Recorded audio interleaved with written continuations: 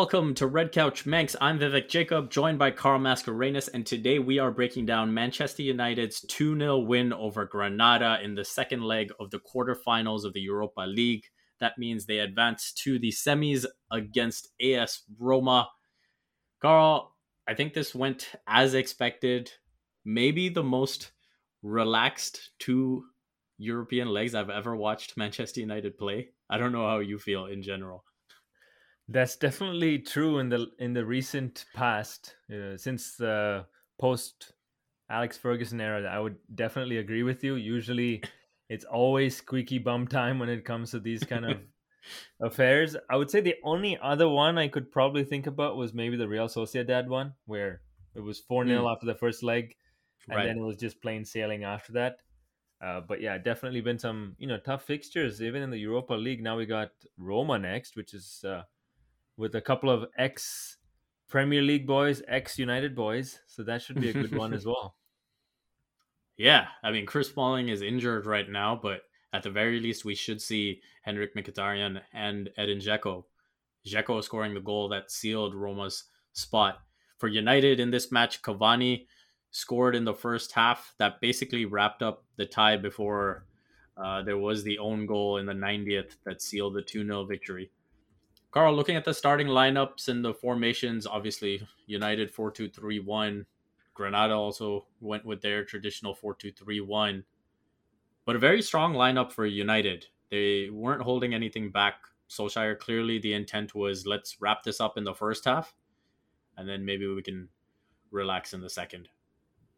Yeah, I was very surprised actually at the strength of our starting lineup. I thought Pogba, and that's what we predicted as well. Pogba would get a rest and get ready for the Burnley game. He was thrown right in there. Mind you, he played really well. He had the assist for the opening goal.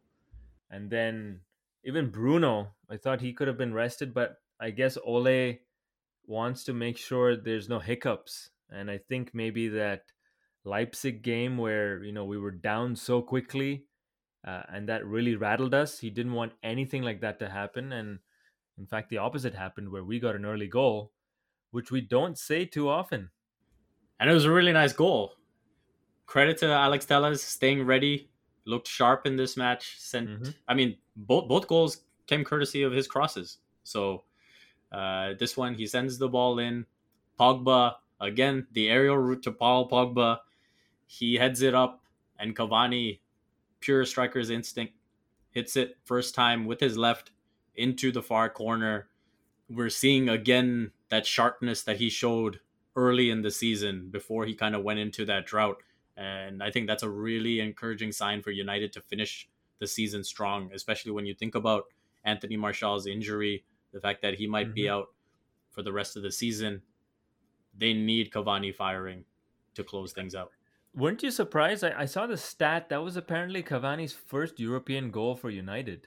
That was surprising because you think about the fact that he was involved in the Champions League. And then now, I mean, I guess on some level there has been a bit of rest going on and then the injury. So he's missed out on some fixtures in the Europa. But yeah, you would have thought he would have got a goal by now. So that was Cavani's 50th European goal for his career, which is a nice feat for him. And good job. I actually would have expected that he had more with the amount of goals that he banged in for PSG, but I guess most of them came in League One as opposed to the Champions League. And I guess until recent times, PSG were getting knocked out in the Champions League fairly early. That's a good point. And then we know that with some recent stars that came in, he wasn't on penalty duty either, so that also took away a couple of the goals. But no, we definitely need Cavani firing, like you mentioned, because Martial's not there. He's going to be in for a really physical fight come the weekend against Burnley, and so taking him off, letting him get a rest, saving his legs will definitely come in handy because we'll need his physical ability and his aerial presence to get some goals against Burnley because they would the Burnley defenders will bully Mason Greenwood. Besides that goal, Carl, there really isn't much to touch upon. De Gea made a nice save in the last couple minutes. But maybe, one topic that I'm sure United fans love to discuss is Donny van de Beek on the pitch, and it's rare that we get to see that, but he did get the opportunity uh, to showcase what he can do. Showed up with some short sleeves that caught me off guard a little bit, Well, and there were a lot of things that caught us off guard with Donnie's performance. He had a cross in the box that was in the air. that shocked me when he sent that cross in. The fact that he sent a ball that moved more than 10 feet, because usually we see him in those triangles. This Yeah. was a cross that goes into the area. Mason Greenwood really should have put it in the back of the net. And so I was really encouraged by this Donny van de Beek performance, and I would argue it might have even been the best he's looked in a United uniform, with the slight asterisk of the opponent. I just hope he carries that confidence going forward. It's almost like he kind of said to himself, "Hey, I'm just gonna play with freedom, no strings attached. Let's just show what I can do." He seems to have taken on the feedback from the coaching staff of, "Hey, United like to play a direct style. Let me be a little bit more direct as opposed to being a little too cute." So it seems to have come off, and you know what? This is one of the, I guess, things that come with signing for Manchester United. The pressure is on you immediately. You don't get that time to bed into a new system, a new team, like you might at some other clubs. And Donny has clearly needed some time to acclimatize to the way we play football. And I think mind you, it's only 45 minutes, so we don't want to get carried away, but the Mm-hmm. signs look promising. Beyond that, another semifinal for Ole Gunnar Solskjaer. We can talk about Roma as an opponent a little bit. They play the 3-4-2-1. I don't know if we got a true impression. I tried to check out the second leg as much as I could uh, of their match against Ajax, and I don't know if we can get a true impression of what they are really like from that match, just because it seemed like they were playing to the situation that the leg score presented. And having two away goals in that first leg, they were definitely more defensive minded, and that's not something you would really expect them playing at home. Just to give you an idea, Roma had 32 clearances to Ajax's 3. Wow. Roma's a home team. Roma is the home team. Ajax had 603 passes to Roma's 234. So when I look at that, I say, okay, maybe we didn't really get a proper impression of what Roma's real style is. Obviously, they have big history, and yeah, I think big picture for United, it feels like this is the one. This is the semifinal that they need to get over the hump. Absolutely. Ole, you can already see in his comments in the post match conference, he said, "We know what we're going to get with Edin Dzeko in the box, and so we need to be ready to defend those balls coming into the box," right? He knows that can be an Achilles heel of ours. We will have Harry Maguire back, so there's no suspensions to report off after this latest tie against Granada, so that's good news. I think it's also part of the reason why Ole took Pogba off at halftime, just to make sure there was no red card and he was good to go in the semifinals.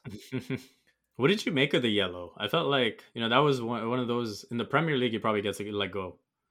Honestly, I thought it was a very poor decision purely because Paul Pogba got fouled before Mm. the arm came across. And so if you're looking at that as a referee, you should be calling that foul before, right? It's the same reason why you look at, and I know I don't want to remind you of this, Vivek, but when Van Dijk got injured, where Mr. Pickford went straight for his knee, you know what? He was offside before, and that shouldn't have taken place. So I don't know. But then again, we look at the rules now, and they retrospectively can still give you a card for things. So I'm a little confused, to be honest. Yeah, I think generally when I look across sports, the one bone I have to pick, what's really a pet peeve of mine, is the fact that the instigator never gets punished enough, and it, and so you lose a lot of nuance, important nuance and context when you're evaluating these moments, and especially, obviously, it didn't apply in this situation, but when you're looking at replays and things like that, and I would even go back to the disallowed goal against Spurs, where I don't know how a referee looks at McTominay grazing his face and doesn't realize that happens because Son is trying to grab him. I think that context is really lost in general in sports, and that's something that refs really need to take onus of. Vivek, while you're talking about the Son incident, were you surprised at the amount of heat Ole got for his comments regarding maybe his son not getting some food if he did that? I thought it was a little bit below the belt. I think when you say, the way I raise my son, I think you're taking a direct shot at how someone is raised. And Mhm. so if I was son, I know I would be furious because I would take it as a personal insult to my father. I thought that was below the belt. I think he could have made his point in a lot different ways than that. The criticism, obviously with social media and things like that, things will get a bit hysterical, but I definitely think he deserved criticism for it. What were Interesting. your impressions? Honestly, absolutely enjoyed that comment from Ole. I think it's about time that he decided to, make a bit of noise and basically his own footprint on the game. I thought he always played it a little too safe. And so now just coming out of his shell a little bit, I think he had enough, to be honest, of Spurs because in the first game that we played, Lamela went down way too easily, and you saw what happened. And then you saw Son, what he did. It was embarrassing, if I'm being honest. Now, speaking to some Spurs fans and Zaman, who was our guest in the previous episode, I think what he didn't like about the comments was that we have our own players that go down easy, and Ole, if he's making those kind of comments, then he should be calling out his own players, and he doesn't do that. And I think that's a part that I can agree with. Is Hmm. I mean, let's be honest. From time to time, we see Rashford or Bruno go down a little easy where they don't need to go down, right? Uh, Yeah, yeah, so I think that's a part I can agree with. yeah. I would say, even just a subtle difference instead of saying how, my son is raised or how I would raise my son, he even says how I coach my players. Hmm. Now I'm saying I absolutely love that comment, Straight dig at right? it, Jose. Yeah, go right at him, right? Let's leave the personal stuff out of it in terms of how someone's raised or this and that. But if you want to get into how someone's coaching and what he's asking his players to do, then by all means, go right ahead. No, that's a fair point. I think to your point, I mean, Jose has no qualms about going after another manager. We've seen that in the past, and you saw him actually go after Ole after those comments, anyways. So there's clearly no love lost between these managers. So that could have been a nice way for Ole to get a subtle one in if you wanted to. But some of the other things that have been in the news, Vivek, is Cavani and if he's going to resign for United. Now that brings up an important topic when it comes to strikers. Yep. Who should United be looking at in the transfer market? We've had these debates offline. I've seen numerous people have it online in terms of Haaland or Harry Kane. One is in his peak right now, Harry Kane being 28 years old. Haaland, not yet in his peak. He's probably entering his prime soon. He's still a young lad who's really making some waves. Who would you go for in the transfer market? And let me just give you some hypothetical numbers to make it your job just a little tougher. All Uh, right. if you had the choice of getting Harry Kane for 100 million, or you had the choice of getting Haaland for 180 million, who would you choose? I would go with Holland in a heartbeat.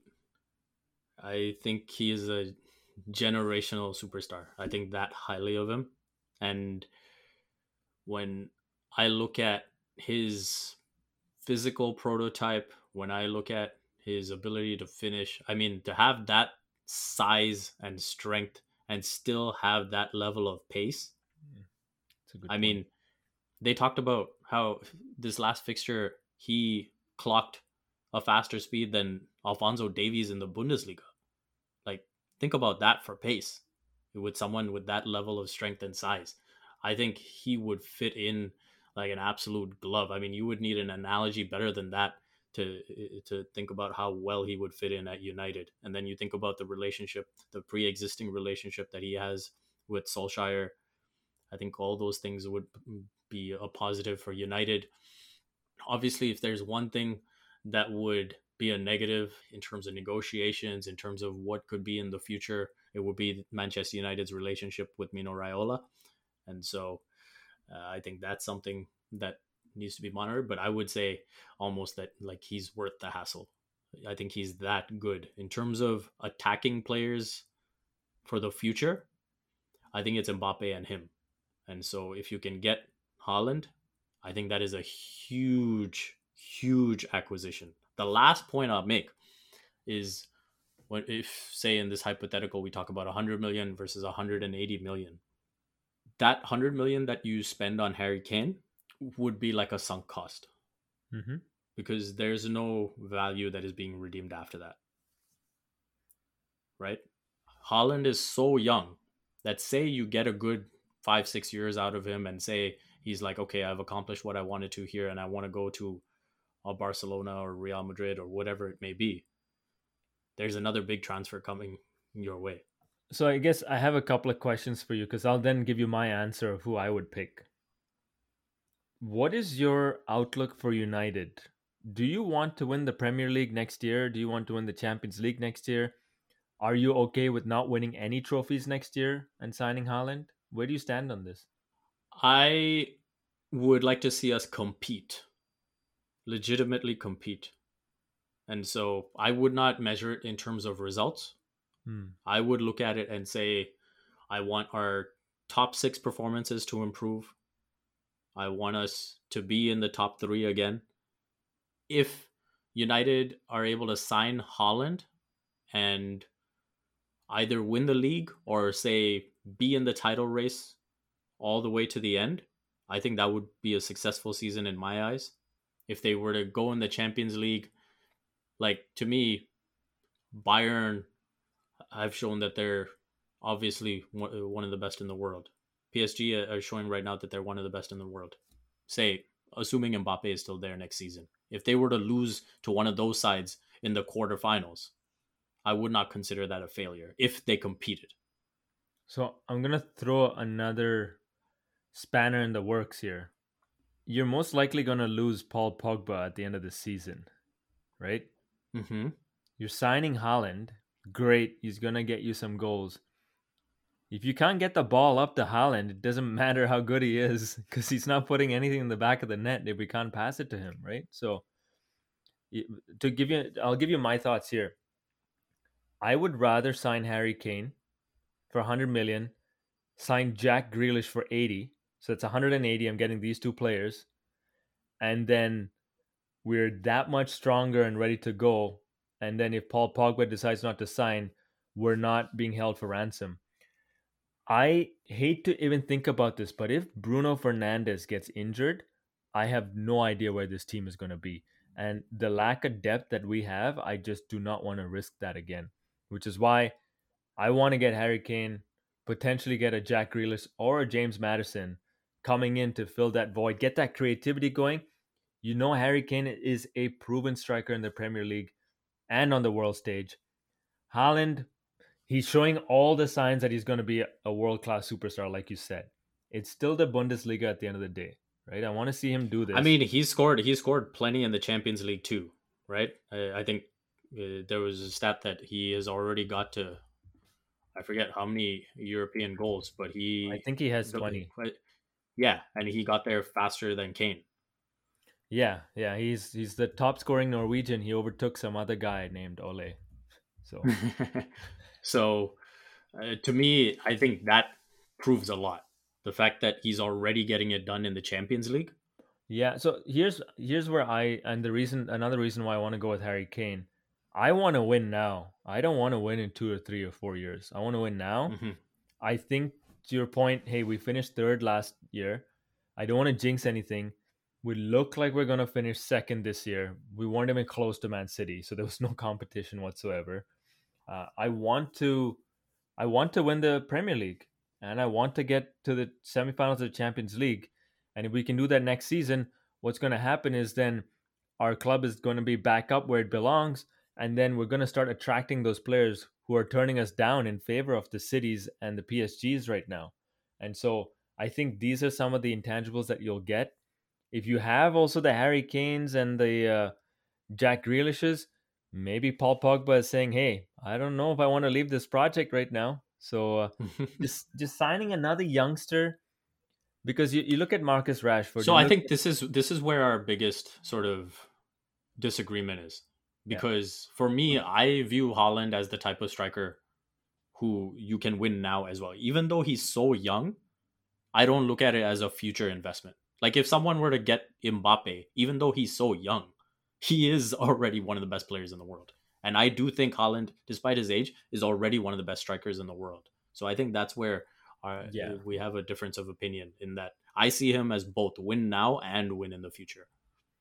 What It- I do agree with you about is the conundrum with the budget. If acquiring a Harry Kane gives you the flexibility to also sign a center back and also sign a CDM to replace Fred and create a proper link between the attacking players, then that becomes something that I would say, okay, if you are saying only Holland versus Kane plus insert whoever you want at Declan center Rice, back maybe. plus Yeah, yeah, plus Declan Rice, yeah. then that's when maybe I start to lean towards the Kane argument. Like I completely agree with you. I mean, you're looking at Haaland, who's 20 years old, and you're looking at Kane, who's 28, right? You look at your ROI, return on investment, and there's only one answer in that situation. But you know what? I've also been of that school of always signing the younger guy. And then you look at some of these teams. You look at Chelsea, been masters at this, where they sign a player in their prime. You see what they win and the results they get. And I don't know. We haven't done anything significant since Ferguson left. I definitely don't want to be a Liverpool where you don't win anything for 30 years. I'm sorry, the league for 30 years. So that's something that I'm definitely fearful of. And I think you're looking at a Harry Kane and you're looking at how good he is. The only question mark I think a lot of people have been saying is that he's injury prone. How good are his ankles? You spend all that money and then he's on the shelf, then you're back to square one, right? And I can come along with that one. Yeah, I feel like this could be a podcast on its own. We could go on and on about these two. Either way, I will say, and we can probably finish on this subject on this note. United get either one of these players next season, I will be very happy. That is a silver lining in all of this. Yeah, I completely agree with you. Shall we do a little Burnley preview and wrap this up? Yeah, do you want to hand out any awards for the Granada game? All right, I guess we should do that. All right, Cantona Collar. I mean, I know we discussed it a little bit before we started this recording, but the more I think about it, the more I'm actually leaning towards Alex Telles, because he sits out for a long time. He comes in, he gets a clean sheet, he puts in great crosses. Two of them lead to goals. Cavani, obviously, we can give him credit for his goal. He arguably should have had a header into the far corner for a second. He hit it off his shoulder. But yeah, I think now the more I think about it, I would probably lean towards Telles. You've made a compelling argument, Vivek. I had Cavani, who I wanted to give it to, but Tellez doesn't get a good run in the side, and he performed pretty well with some delightful crosses into the box. So yeah, let's give it to Alex Tellez. Now the Beckham boot.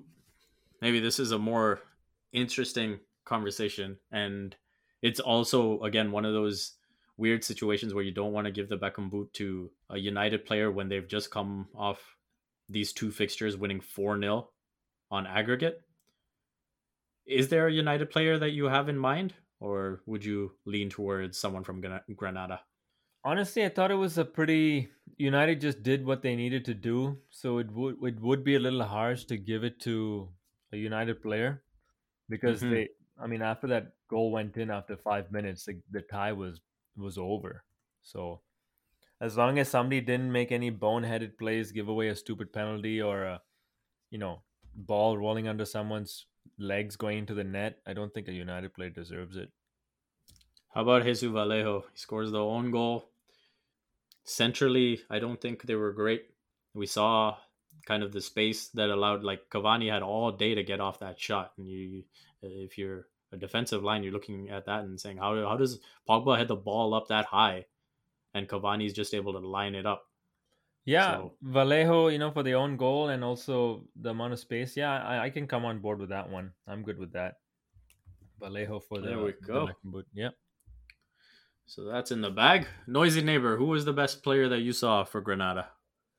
I think probably the same as the first leg. Yangel Herrera did a good job performing as well as he could. Kennedy wasn't as active as he was in the first leg, so Yangel Herrera for me. No arguments on my end, Carl. That's probably the fastest that we've wrapped up the three awards. Yeah, I think We so. can No debates there. we can head over to Sunday, April 18th. Manchester United will play Burnley. Sean Dyche's Burnley should be a tough physical fixture where United should lean towards having as much size on the pitch as possible. Expectations in this match? Burnley is known for being tight at the back. In one of their recent games, they were 2-0 up against Southampton and they ended up losing 3-2. That was a Mm-hmm. surprising result for me. So Their last match, they lost 2-1 to Newcastle. yeah, they lost 2-1 to Newcastle exactly. So they've been on a bit of a bad patch. It's almost like Burnley's got that syndrome of, hey, we're not going to get relegated. We're not fighting for any European places, so Mm-hmm. we're just waiting for the season to come to an end, to be honest. And so maybe motivation isn't that high. Going So through the motions. going through the motions, good way of summarizing it. So I honestly think they're there for the taking. They might get up for this one because it is United, but hopefully we can get off to a quick start like we did today against Granada and put this one to bed early. Starting lineups wise, obviously it's established now that Henderson starts in the league, so he'll be in net, I presume. Aaron Wan-Bissaka never misses a game. He'll be a right back. Mm-hmm. Victor Lindelof will probably continue. Harry Maguire got a break, a much needed break, I would say. Yeah, I think it all worked out for him, so he'll slot in. And then Luke Shaw got a break as well. So I think the back five is fairly straightforward, Yeah, no unless you see disagreement. anything different. No disagreements there. I think yeah, it's pretty straightforward. And then in midfield, Scott, another one who got a break, he's probably going to come in as well. It's rare Yeah. that these players get a break. It's so much easier to pick these teams when they've got a. And then Pogba, who played 45 minutes, is probably going to come in as well, so he'll be nice and fresh. We need that size with Scott and Pogba in midfield because Burnley is going to be hitting quite a few in the air. So any corner kicks that are coming into the box, we need to handle them as quickly as we can. Considering Mm-hmm. that Victor Lindelof is a little suspect against the physicality, especially in the air. And then, up top, Rashford, another guy who got a break, probably comes back into the lineup for this one. We all know that Bruno's playing in the center. And then probably Greenwood out on the right hand side, and then Cavani up top again. What do you think?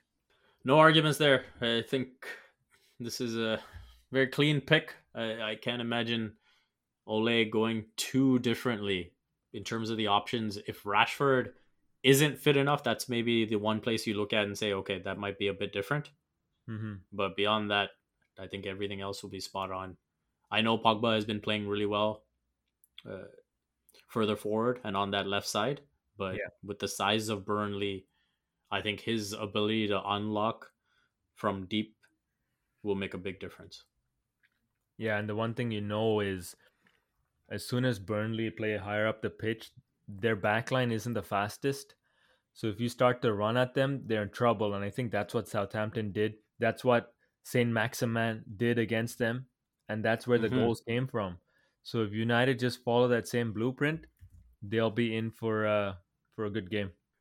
That just about wraps it up for this episode. A reminder, we are on Twitter and Instagram at Red Couch Manx. If you enjoy the show, please go ahead and hit that subscribe button and join us after every match. Reviews and ratings are greatly appreciated. On behalf of Carl and myself, thank you for listening to Red Couch Manx.